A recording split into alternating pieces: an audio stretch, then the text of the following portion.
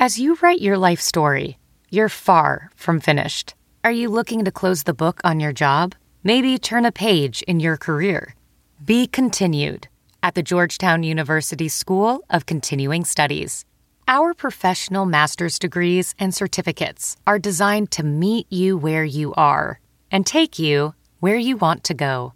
At Georgetown SCS, the learning never stops, and neither do you. Write your next chapter. Be continued at scs.georgetown.edu/podcast. The following podcast is a Dear Media production. Hey, it's Wendy. And it's Jess, and you're listening to the Food Heaven Podcast, your online resource for delicious and nutritious living.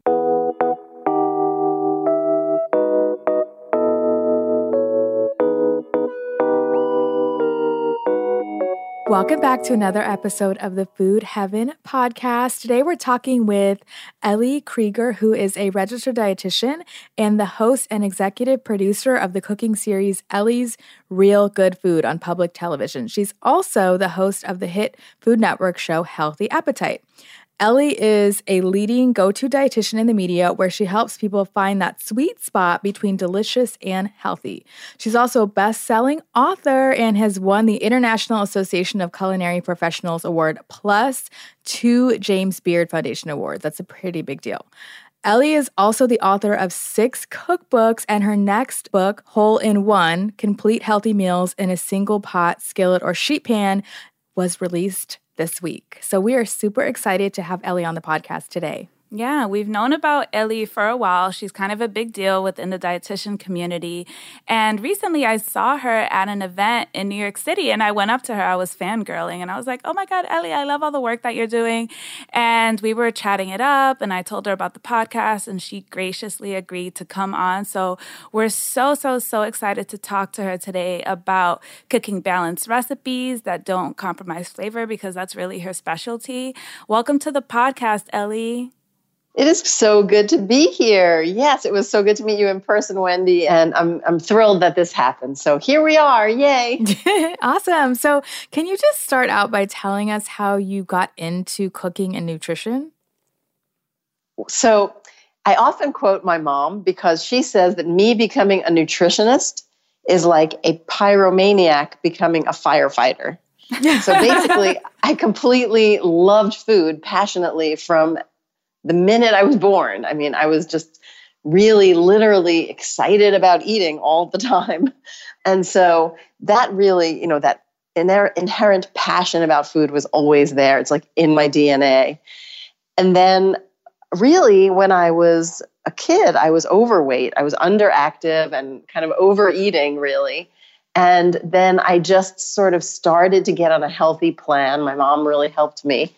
And it opened my eyes to nutrition and what a difference eating well could make. So nourishing yourself without going overboard or without it being the only thing that makes you happy kind of thing. And then, I really did have quite a journey with food. I majored in nutrition as an undergrad. I was pre-med and I was interested in science. I was interested in food. And the nutrition major really met all the requirements of pre-med. But as I was studying it, I had these aha moments of the depth and breadth of the field. I think really as like an 18-year-old going into it, you don't really realize how much nutrition, pardon the pun, brings to the table, because it's sociology, it's psychology, it's biochemistry, it's culinary arts, it's politics, it's all of these things. And it's such a riveting field. And I'm passionate about it even all these years later. So I'm thrilled that I, in my life, in my journey, learned to love food in a healthy way, because I also, in my teens, feel, before I really started studying nutrition, I went the other direction and just became like overly restrictive with food. And that's not healthy either. So I personally experienced kind of both of those extremes and happily live now in a healthy balance. And it isn't always easy, right? I mean, I feel that I get it, that it's hard for people and myself as well with a busy life, but it's the best way to live, I think. And I'm thrilled to be able to share that with everyone. Yeah, I'm happy you shared that, because I saw that you have a background in modeling. And by the way, your modeling photos are like Gorgeous. Oh my God. They're like drop dead gorgeous. I was like, whoa. Like such a babe. And oftentimes with modeling, it's associated with restrictive eating. So how has your relationship to food changed throughout the years? Because it sounds like you've definitely found more balance now where you are in life. So how have you seen that evolution happen throughout the years? Well, personally, I started modeling to put myself through college. So I was never really wanting this like modeling career per se. I just really needed a job. And I had some friends I lived in New York City. I grew up here. I still live here. And I had some friends in the fashion business who encouraged me to go into modeling. And I was sort of following their leads and so on. And I really had to pound the pavement, and I eventually started doing it. But it was interesting to me because as I started working as a model, and then I went back to school, and I was modeling sort of on the summer breaks. Eventually, I went and got my master's in nutrition at night and modeled full time. So it wound up being this like 15-year career, but always in my mind, just a temporary thing that was more of a means to an end for me. And it really financed my nutrition career. And that's how I saw it. But really studying nutrition and modeling kind of concurrently was very interesting because I learned so much about myself and how to own what I am and who I am, and realize that if I eat well and nourish myself, I don't have to starve myself. And even starving myself is no way to really get anywhere. And then observing some of the models around me in my world, really mostly the people that I was observing, I would mainly think to myself, that's what I'm not going to wind up doing. So I really was able to sort of take in that information. And to be honest, I had some jobs where, well, there's one situation in particular that I'll share with you because it's one of my proudest moments, actually, because I was on summer break from college, and I really needed, now by this time, I'm kind of like out of money because I spent, all my expenses took up the money from the previous summer. So I really needed to make some money that summer. And I was back kind of pounding the pavement, doing go-sees and trying to get some modeling gigs. And this one person said to me, okay, well, we're shooting this it was like some kind of swimwear thing. And she said, well, when you walk, your butt jiggles or whatever. And she was really embarrassed to even say this to me. But and P.S., I was like in the best shape of my life. I was doing mini triathlon, training for it. I was eating great. And I knew, and she basically said to me, if you think it's just a matter of dieting and working out for 2 weeks, then I'll hire you for this. But otherwise, my client's really particular and they don't want like any flesh moving kind of thing on the runway. And I looked at her and I said, and again, reminding you, I really needed the paycheck. But I looked at her and I said, this is my body and it's really not a matter of doing that. So thanks for the opportunity, but no. And I went in the elevator and I cried the whole way down. But to this day, I feel like, you know what? That was like a pivotal moment for me. It was saying, sorry, I'm a woman. My butt moves when I walk. I'm proud of that. This is who I am. I think I look fabulous. I don't have to, I'm not going to harm myself to meet this standard. And I think it really goes a long way. Yeah, I was, in a particular field of modeling or whatever. So I was almost hardened to that. But in our world today, we're all trying to live up to that ridiculous standard. And I think that none of us should. Agreed. I feel like it should be illegal also to kind of pressure women in the modeling industry to change their bodies. Like that, it just sounds ridiculous. And I've heard a lot of traumatizing stories like that. So thank you for sharing. And it's nice that you were able to find a balance that works for you. Kind of shifting gears a little bit to fast forward to kind of where you are now with like cooking and making things exciting. A lot of our listeners wanted to know from you, like, how do you, if there are people who feel like they struggle in the kitchen and they want to cook these healthy, balanced meals, like, how do you make cooking more fun and exciting on an everyday basis? Well, two things, wine and music. Great. I'm saying that half joking, really. But I do think like changing your mindset kind of, because I do personally, I come home from a long day of work and I cook dinner usually, and I'm kind of tired and not in the mood to cook dinner, just like everybody else. But something happens where I'm like, you know what, I'll just do something simple and I'll put on some music and I'll sip a little wine and maybe, and wrangle my husband and daughter to help.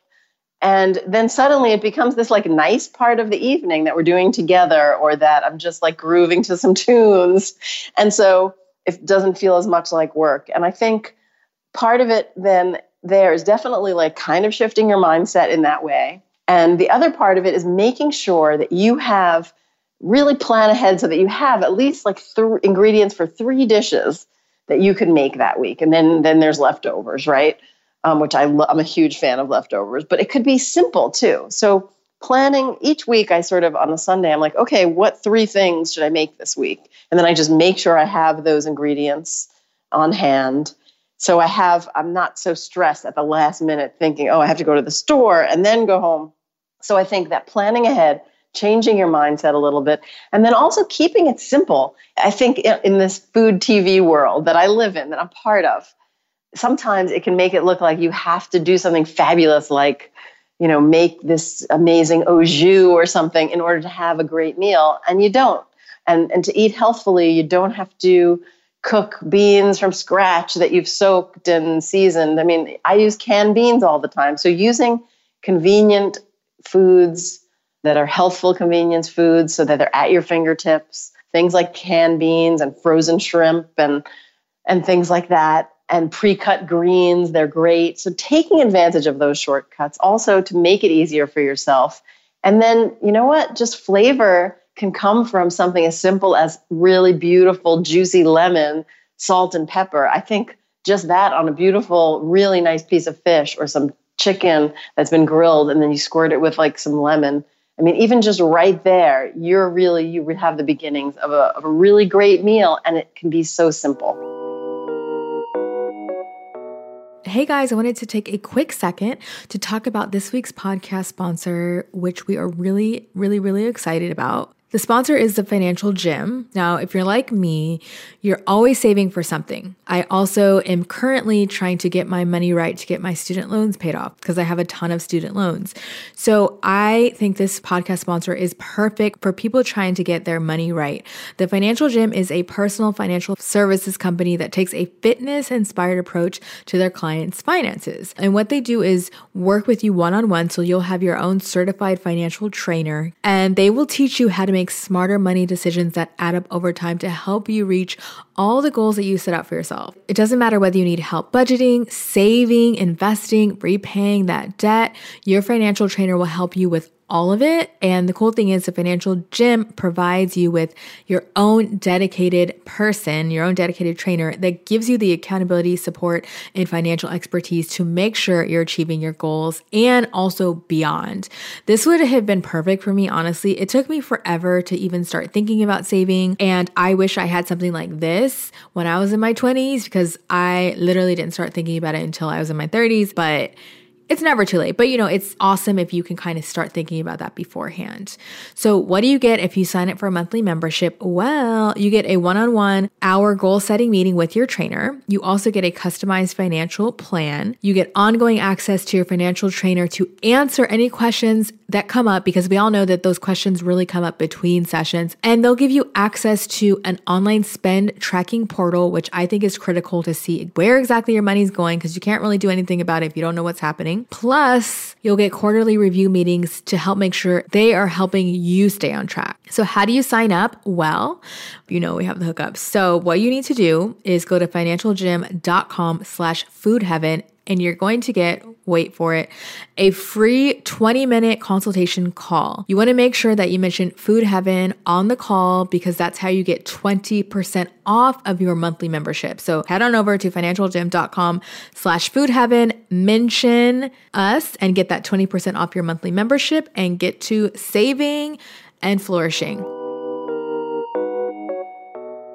I love that you touched on meal prep, because we're huge on meal prep. And I think like you're in the food world and the food media world, and a lot of these recipes can be very overwhelming. And so I find that people are very all or nothing, where it's like, I either have to make like this very intricate dish, or they like just make it very like unappealing and unappetizing, and then they end up getting bored. So yeah, meal prep is so important to incorporate the balance, but also to keep things creative because yeah, we're all busy. We all have things to do. And then oftentimes cooking just gets set aside.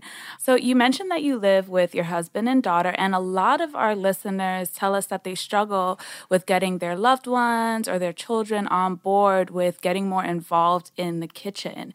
So what are some things that you have found to be especially useful when trying to get your husband and daughter not only involved in the kitchen, but also open to trying new dishes that you're making? Yeah, it's interesting because I, from the beginning, had my daughter in the kitchen with me. I mean, even when she was like 2 years old, I just kind of set her up with a piece of bread and a butter knife, and she'd hack away at it, or tearing lettuce, or doing simple things that a little toddler could do. And I'm probably making more of a mess than helping, but ultimately it kind of just got her comfortable in the kitchen.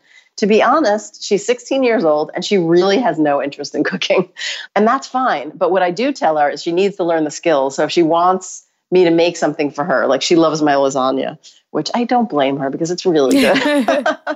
But if she wants to learn if she wants me to make something, I'll make her like do it with me just so she learns the skills. So she knows how to use a knife. She knows how to make a sauce. She knows how to brown something in a pan or whatever it may be.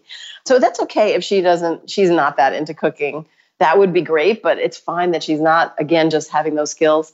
And then my husband, I'm sort of like, but I do bring them on to help simply because we're all going to eat, right? And so this isn't just my job. This is everybody's. Everyone needs to participate in the meal just as we participate in other family tasks that need to get done. And so to me, it's just like not negotiable in that regard. So my husband typically does the dishes. So that's cool. I'm fine That's cooking helpful. and everything and planning if he does the dishes, because that's my least favorite part of it. But sometimes, I'll say, hey, can you preheat this and cut this up and prep some things before I get home? And so everyone needs to be part of the team. So I think it's a mistake to think that, one person needs to carry that burden, or I guess you could say burden, but it is in some ways because everyone needs to eat, right? In terms of everyone wanting to eat what is served, I think that's a really interesting thing because I think with kids, it's definitely like a power struggle. And I found that almost as the years go by, my daughter almost likes fewer and fewer things in a way, although she has very good palate. So it's an interesting balance. But I just serve what I serve, and this is what's for dinner. I literally do not, and I try to accommodate different tastes. So I know my husband, he likes really most things. So that's good. But he definitely has certain preferences over others. But I really try to accommodate, try to plan my meals so that most of the dishes I know that they're going to basically like it. But I don't worry about it if they don't, because this is what's for dinner. And if you don't want it, you can make something for yourself. I have kind of that tough love approach of it.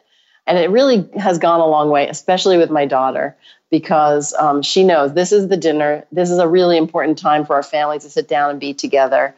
And we do that and we talk. And sometimes we bicker too, just like every other family.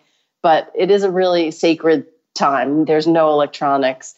We eat what's served, and we appreciate it, and we try to express gratitude at the table too. Always, saying our little form of grace in a way. So I think that goes a long way.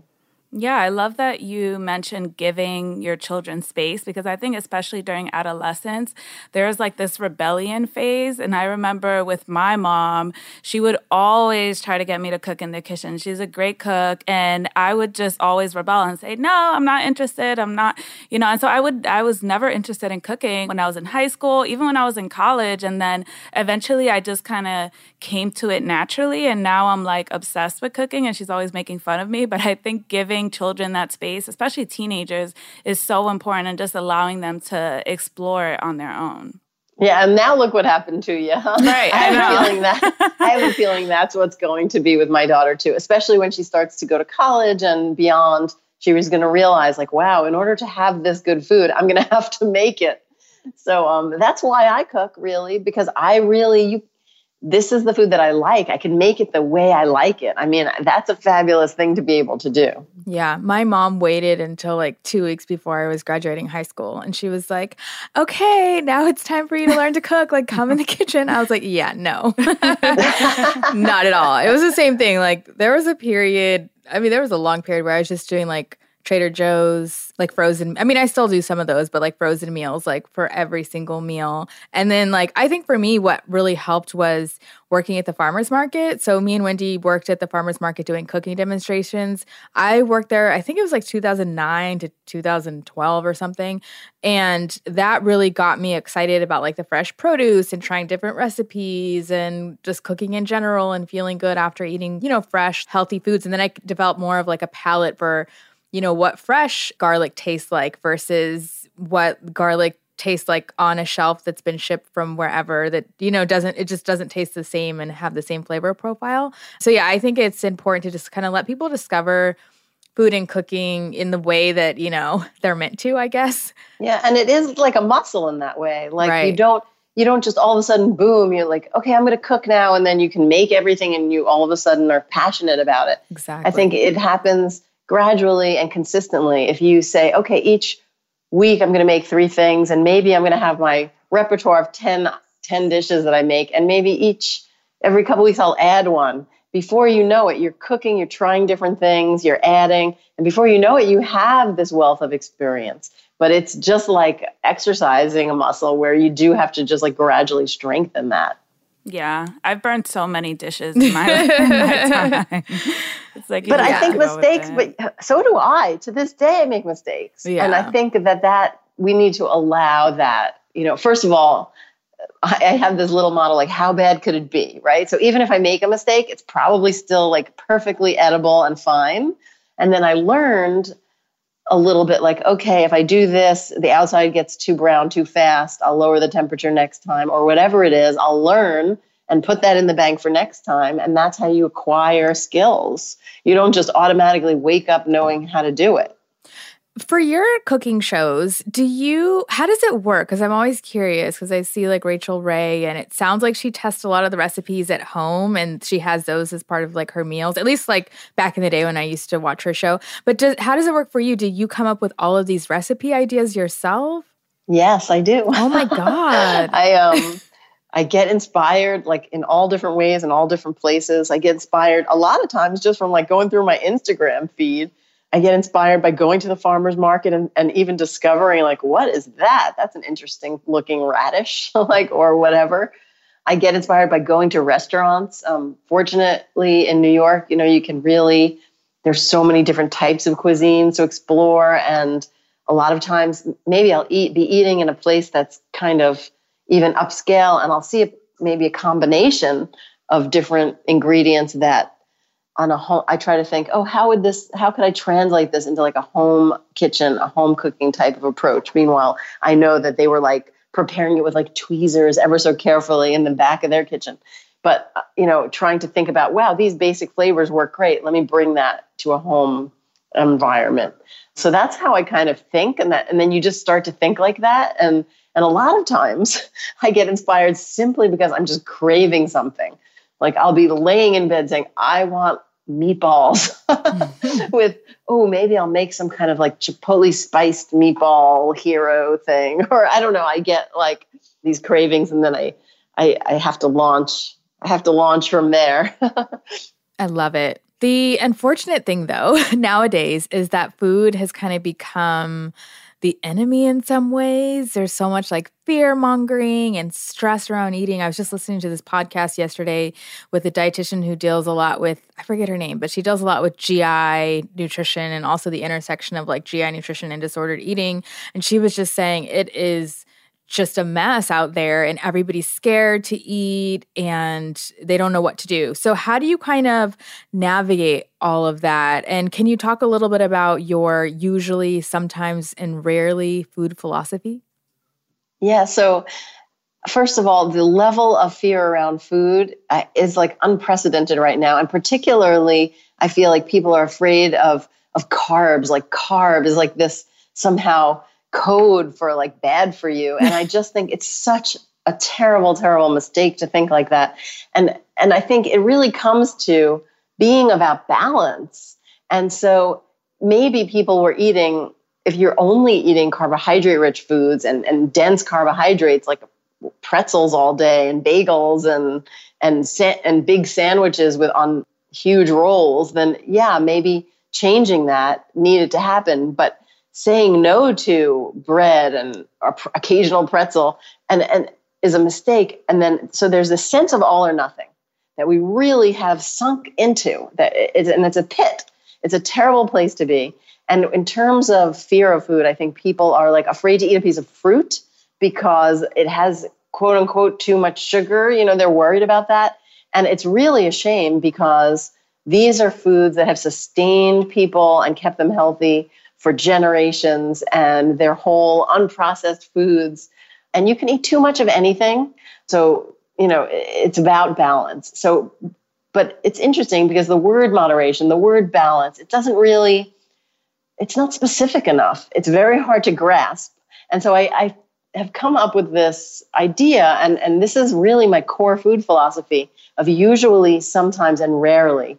So there's these categories of food, and it's what you do usually that really defines your diet, that defines your well-being, that defines your eating habits. And there's no such thing as never. So it's usually, sometimes, rarely. And it's important to note there's no such thing as never. So it takes away this whole notion of the forbidden fruit. So all the people that are on that extreme deprivation, no whatever, no carbs, whatever, eventually they snap and they wind up binging those foods. And that's the whole usually, sometimes, rarely. It combats that because there's no forbidden fruit. And it's about really looking at what are my usually foods. Those are whole, vegetables, whole fruits, whole grains, lean proteins, fish, nuts and seeds and healthy oils. And that's like the core. And then sometimes foods are foods that you can sprinkle and maybe they're a little bit more processed. So maybe it's like a baguette. I'm not living my life without eating a piece of French bread again, right? But it's mainly, I know that I am better off eating a whole grain, really nutty bread. But once in a while, it's fine to have a piece of baguette, right? Maybe another sometimes food is like a natural sweetener or an unrefined sweetener like honey or maple syrup. You want to kind of watch it, but it's essentially not so bad for you.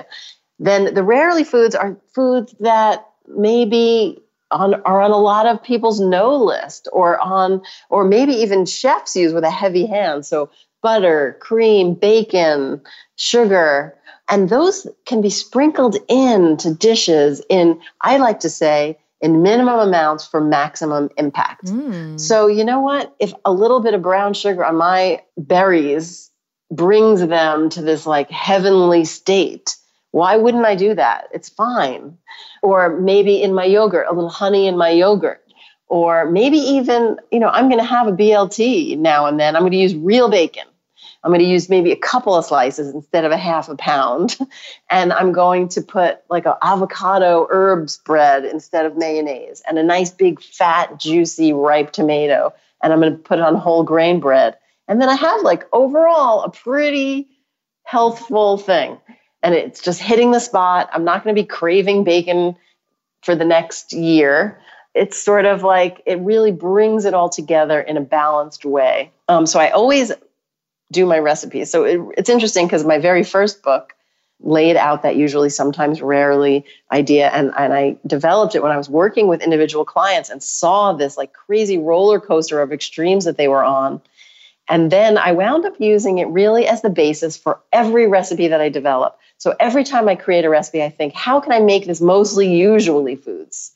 And what does it need? If it needs a little more richness, if it needs a little bit of honey to punch up the flavors, to really transform it into something fabulous, how can I work those sometimes and rarely foods in a way that's like very thoughtful, that keeps the balance. So that's, I find it an incredibly helpful way to really reframe your thinking about food. I think that's why I'm really drawn to your recipes, because you're not making like a million modifications. Like you keep it relatively easy, flavorful, creative, but also you're not afraid to use things like butter and sugar. I was just looking at one recipe, your ricotta cheesecake with the fresh raspberries, and I was literally gagging because it looks so, so good. And I think you said you're more of a savory person, right? Or are you on the sweet side? I would be happy with just like buttered bread for dessert. Although I do prefer savory, but I do love chocolate. Okay. But that cheesecake that you mentioned is really lovely. And it's light, but it hits the spot. Like you don't want to eat something. I mean, so it's funny because sometimes somebody will write to me and say, "Oh, can you make that without sugar?" And I feel like writing back. I'm always polite. But I do feel like writing back, like, yeah, if you want it to taste bad, go for it. It's just not going to be good. And then you're just going to want something else. Exactly. So I feel like, I love that cheesecake. It's so light and lovely, and it's the right portion size, and it has some sugar, but like a minimal amount. It's not overly sweet, and it totally hits the spot. So it's that kind of thing. So to your point, yeah, I do like dessert sometimes, but I prefer savory food generally. Yeah, me too. I'm more of a savory person. So along those lines, what are some things that you like to do to make the flavors in your savory dishes really pop? Like, are there ingredients that you like to use or techniques that you like to use? Yeah, so it depends on the season, right? Because I think a lot of flavor actually comes from the cooking process itself. So if I'm making I love to roast. So roasting vegetables, I think that caramelized flavor that they get. So literally just like olive oil, salt, and pepper on like pretty much any vegetable and then roast it. And to me, it's just lovely. Okay, so then you take some acid. So acid really pumps up food and brightens it and brings it to life. So not relying on salt only to do that, right? So acid like lemon juice or lime juice or a splash of vinegar on something really helps, or particularly maybe balsamic vinegar on vegetables. So things like that to just like amp it up. So a lot of good stuff happens in the oven or on the grill. And then I love fresh herbs. I use a lot of fresh herbs. So, finishing things with a splash of, I think mint is actually an interesting herb to use in savory applications. So it's really lovely to chop up a little mint and put it over your hummus, for example, or to sprinkle that on your like lemon doused chicken breast. It's really remarkable what a little bit of sprinkle of fresh herbs like mint or basil or cilantro can do there.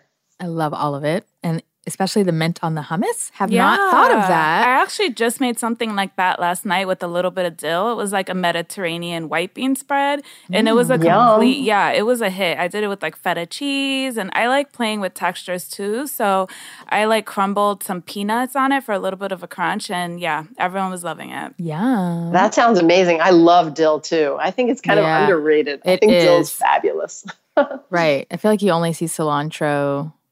Really basil. Cilantro and basil, but there's so many other herbs to play with. It's fun to explore. And then people are always like, what do I do with the leftovers? And I think just puree them with a little bit of oil, and then you can put them in an ice cube tray, oil or water, and put them in an ice cube tray and freeze them. And then you have these little cubes of lusciousness that you can just sort of like put into, let's say you're sauteing some chicken or fish, and then you put one of those like cubes of herb in there. It's beautiful. By the way, I recently saw like your cooking hacks video, which was genius. We have to link it in the show notes, where you were like showing people like cool things that they can do with kitchen appliances. Do you know what I'm talking about, Ellie? Yes, yeah. I love that video. Is it on Instagram? Totally. I think it's on Facebook, right? That one is it's on Facebook, but it's on Instagram too. Cool. It's on Instagram so TV. Good. It's so good. Every week I do some kind of video, but I usually do a live on Facebook, and then I post something on Instagram TV. Ooh, I love it. Gonna check it out. So we've been asking our guests the following question. What does wellness look like for you?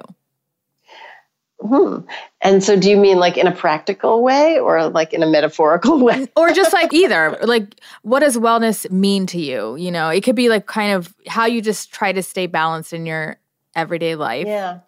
Wellness to me means listening to my body and responding to what it needs. So maybe wellness on a certain day is going to be to go to a restorative yoga class and not the really hard power yoga class.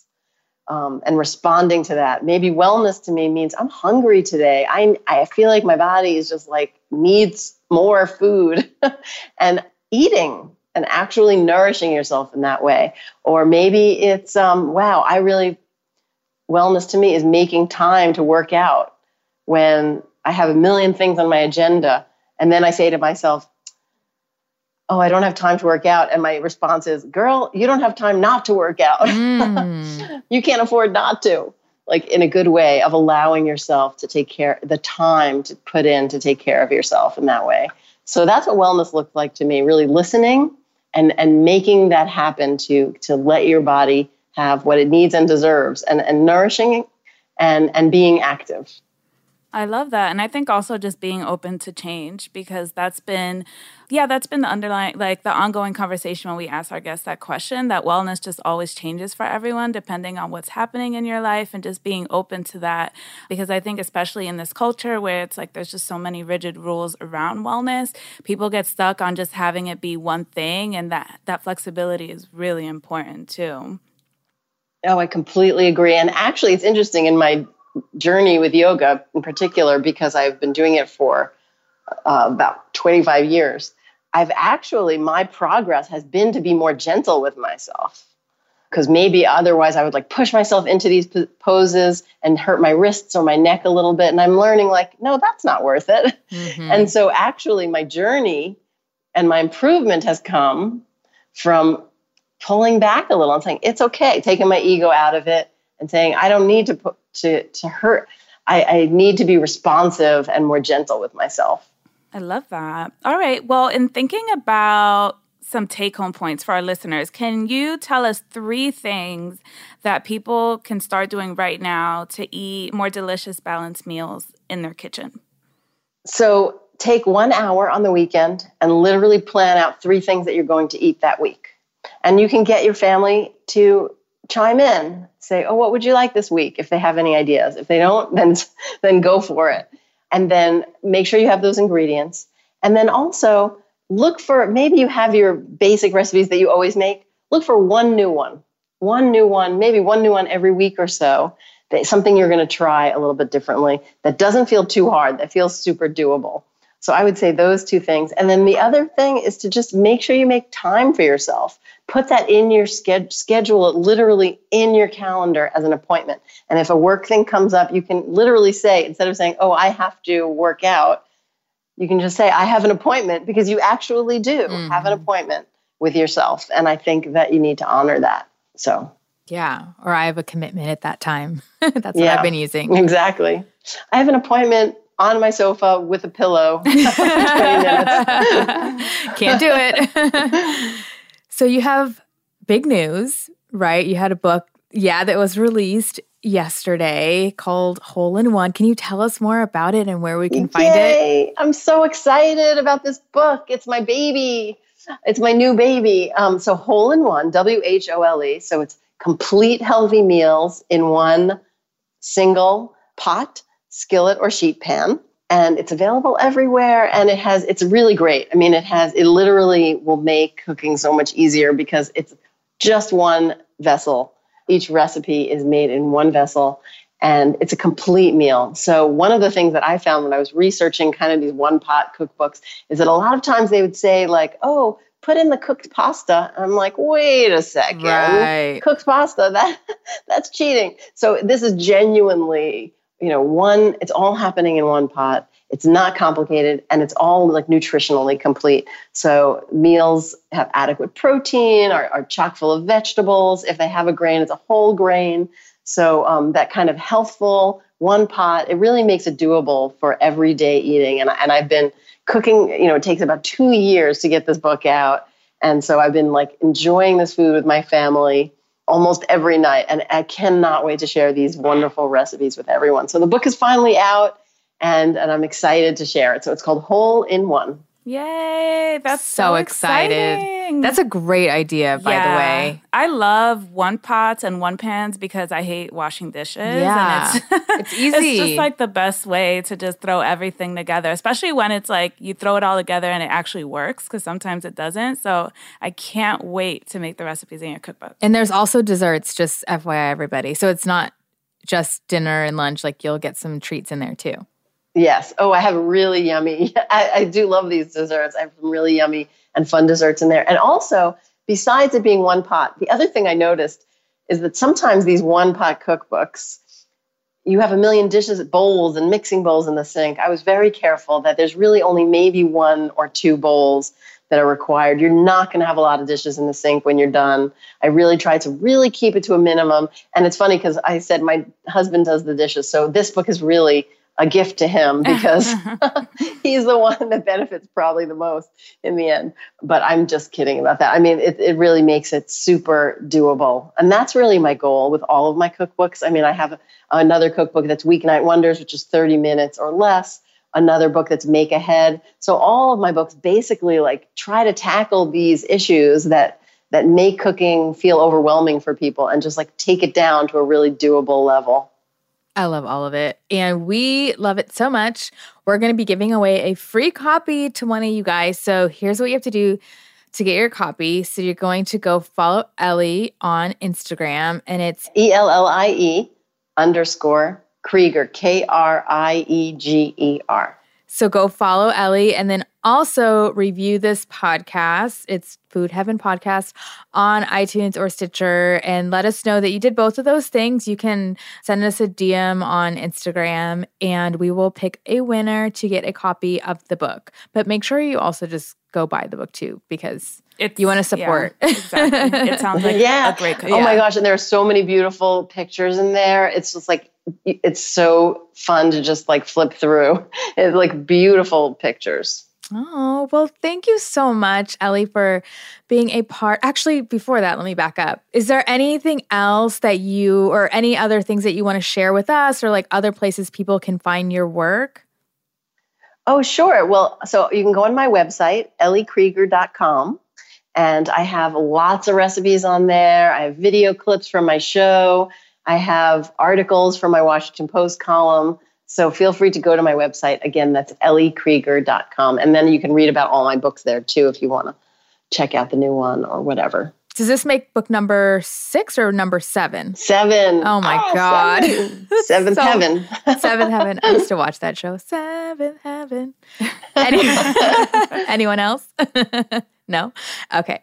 So thank you so much, Ellie, for being a part of this podcast. This was a great conversation. I'm definitely going to take those tips and run with them. And we just really appreciate all the knowledge that you shared. So thanks again.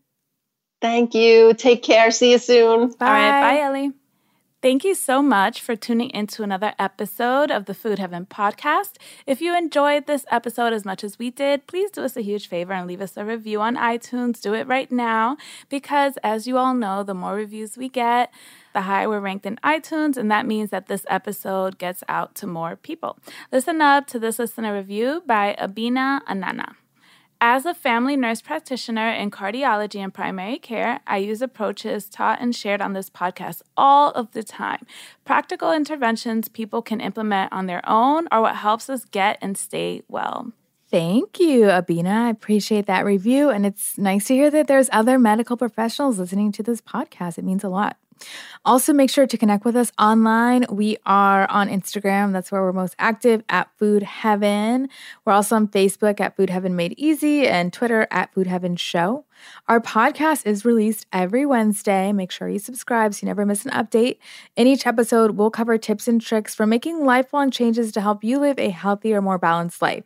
We also interview leading experts in the fields of health and nutrition to pick their brains on how to cultivate a healthy life that you love. We hope you enjoyed this episode, and we'll catch you next time. Bye.